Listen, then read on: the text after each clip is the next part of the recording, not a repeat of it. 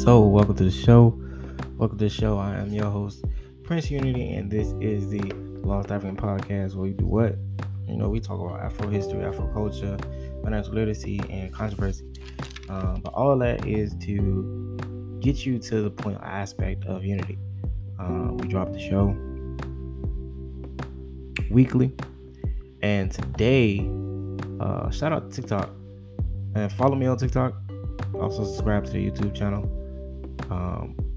But it's because of TikTok that I actually want to talk about the Afro Costa Ricans.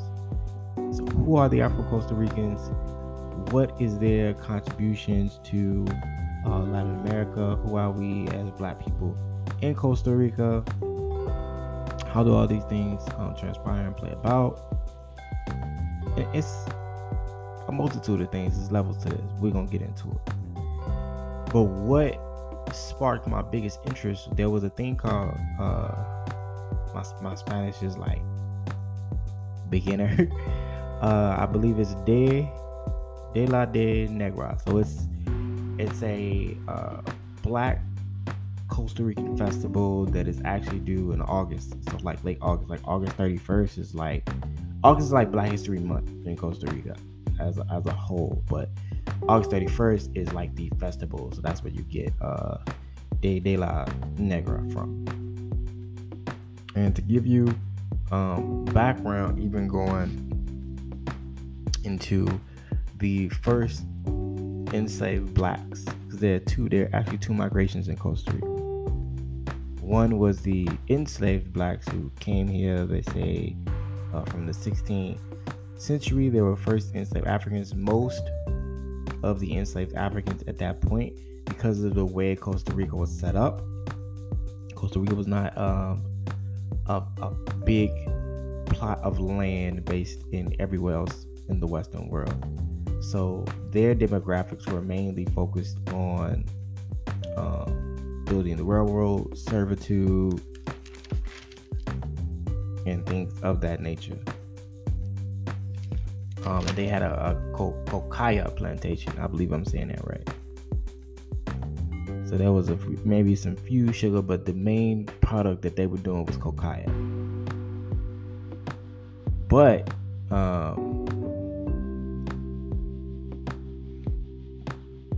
outside of that, what they did bring with them was the influence of West Africans and the indigenous culture, and that is what develops later in the future as Afro Costa Rican culture. Now, when I seen all the garments, all the pretty colors and dresses, I was like, yo, this is really, carnival type of vibes. And it was just a beautiful aspect of what Blackness is in Latin America, more specifically what Blackness is in Costa Rica. So for me, I was like, I have to talk about this. We have to talk about this because I was just doing a live with a few people, and we just don't know. We don't. Like, for instance, as a statistic, the national census says 8% of Costa Ricans are Afro descent. So half of whom live in Providence of Limon, off the Caribbean coast. Like Limon is like pretty much the Black city of Costa Rica. That's where a lot of the predominantly Afro Costa Ricans live. And to give you background on the Black History Month and De la de Negra, on April 26th of actually 2018, which isn't far back, there was a law. There was law number 99526, which was established as the national Gritiers declaring August month African descendant people in Costa Rica. So it's the month for African descendant people.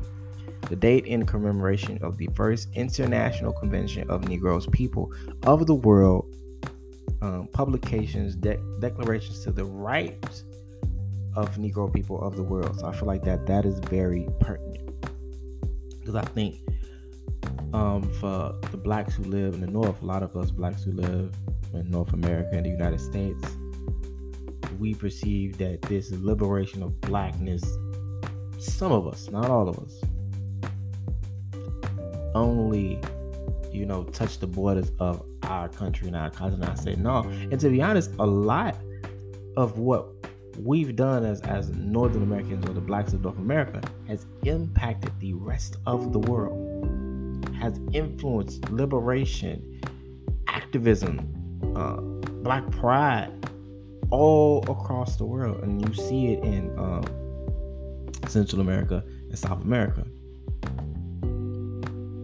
And previously, like I said, to that, outside of one of those laws being passed, because there were two migrations in Costa Rica, there's the originally enslaved, and then there was a Jamaican influx. Now, the funny thing was, when I did bigger research into like the cuisine, like what was impacted in Afro culture there, so the Creole, they speak Lebanese Creole, they speak Creole, and it derives from Sinhal region, which is Central Africa, because a lot of us descend from Africans of the West and Central Africa. Like literally, in my bloodline, it's West and Central Africa. So you have that development of Creole. They do speak Patois because of a Jamaican influx. And you have cuisine. One of the cuisines that I love, of course, they have jerk chicken and they have rice and beans, but that's red beans and rice for black folks from the north. That's rice. They have boneless jerk chicken. They have suya quebe. So suya quebe is basically roasted beef. It's like pot roast. So it's roasted beef. They have a spicy peanut rub on it. Opal coral pits. Probably put some vegetables in there. Then they got curry goat. Curry chicken is good. Curry's good.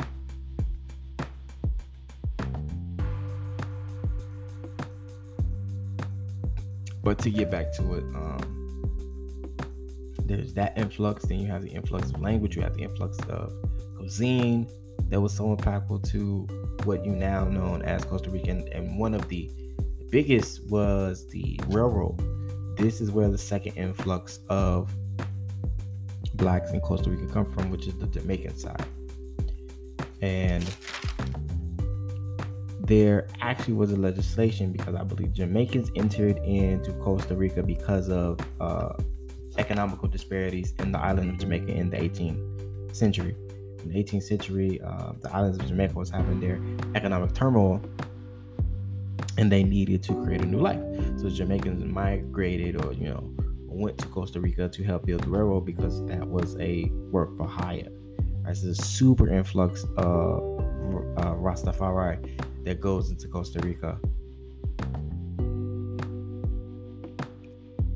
And I thought that was really, really beautiful, because of course that comes in the ideals of Rastafari, black liberation, Marcus Garvey. You have this big influx of black socialism, black activism.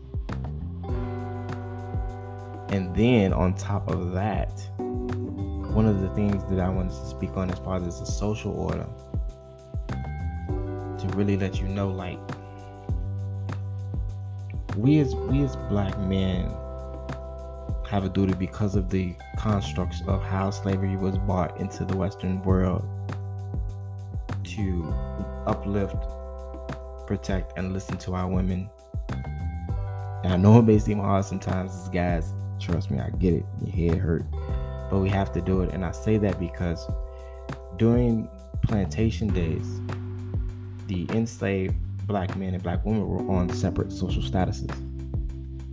And what I mean when I say that was that even though the enslaved black man was a slave in just right with his black woman, for some apparent reason there was a social mobility for that man. Like, he could marry into freedom, he could petition his freedom, get pardons for his freedom, versus our women who had to remain in the master's house. Our women did not have the mobility to move around and move about to gain their freedom like us as men did during this time. So when you hear me advocate to stand behind your black woman, Hamana, it's because they don't have a lot of people. They don't, as a collective, they don't have someone to have their back, because they aren't supposed to push out this masculine energy, right? They're supposed to exist in their divine femininity, and we are supposed to exist in our divine masculinity.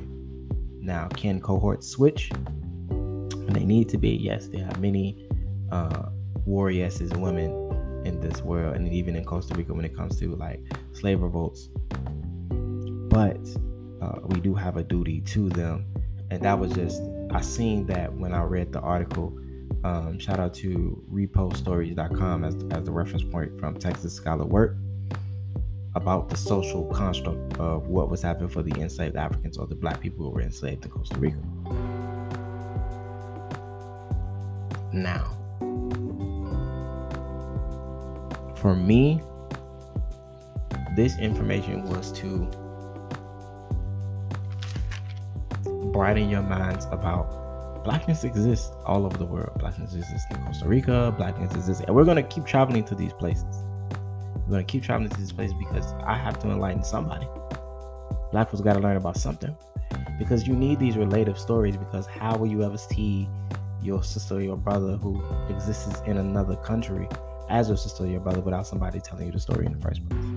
Without somebody telling you that, yes, there was an enslaved black man who had to go through so many turmoils to get his freedom. There's discrimination in Latin America. There's colorism. There's racism in Latin America. And I learned about political. There's an advocate or activist, and then there was a political politician. Her name is Epsie Campbell. She ran for president in 2010, and she won VP. So she was the first Black woman of Costa Rica, or Afro-Latin woman of Costa Rica. And then you have one of her cohorts, her associates, Lauren Wilson, who teaches children about their Black identity in Costa Rica. So to circle around, you have Black people in Costa Rica, and Latin America, and Central America, who are advocating for the same works that we advocate here in North America. What is your Black identity? What do you know about your Blackness? How do you feel? How do we progress in this society on a social level, on a political level, on a legislative level, on an economic level, for working wages? I feel like we just need to tie the knots on what that has to become when it comes to a diasporic collective. There's definitely a way to have a domino effect to uplift each other as we walk in this world, because apparently we're still walking in this world in the same existence. And Epsie Campbell, which is the VP of Costa Rica, I don't know if she's the VP at this time, but for clarification's sake, was the VP of Costa Rica. She was born from Caribbean parents who migrated from Jamaica, and of course we have the ideas of activism and social influence from her upbringing from her parents. And she wanted to address social marginalizations and racism. There's a lot of discrimination, like I said, with colorism. And she wanted to have representation for minorities, especially people who looked like her. She served as a head for the Center of Women of African Descent. So there's another big presence of We Black and We Proud in Costa Rica. There's the Alliance of Leaders in African Descent. And you actually find out that one of her inspirational stories that led her into activism and political work was a story about Rosa Parks. And I thought that was so, to me, that was impactful to hear. Because for you to know that your people from the North impact, influence, gave motivation to uprise and better lift the same people that look like you in another part of the world, that has to speak to you. How can that not speak to you? You feel me? So I need you, everyone who listens to this, everyone who continues to listen to the podcast, to understand that there's so much value in learning so much information that we don't have about one another. So I believe can flip the switch that we need to unify people to actually walk as one in the path of progression. I don't mean one in an ideal. I don't mean one in like we have to now create this universal Black culture and we have to forget about our own individualisms, but one in the goal of we who will be placed in this category, on this social standard as Black people in this world, as Negroes, as African descended people in this world, as an African child, we have to do what we need to progress each other, because no one else is going to do that for us.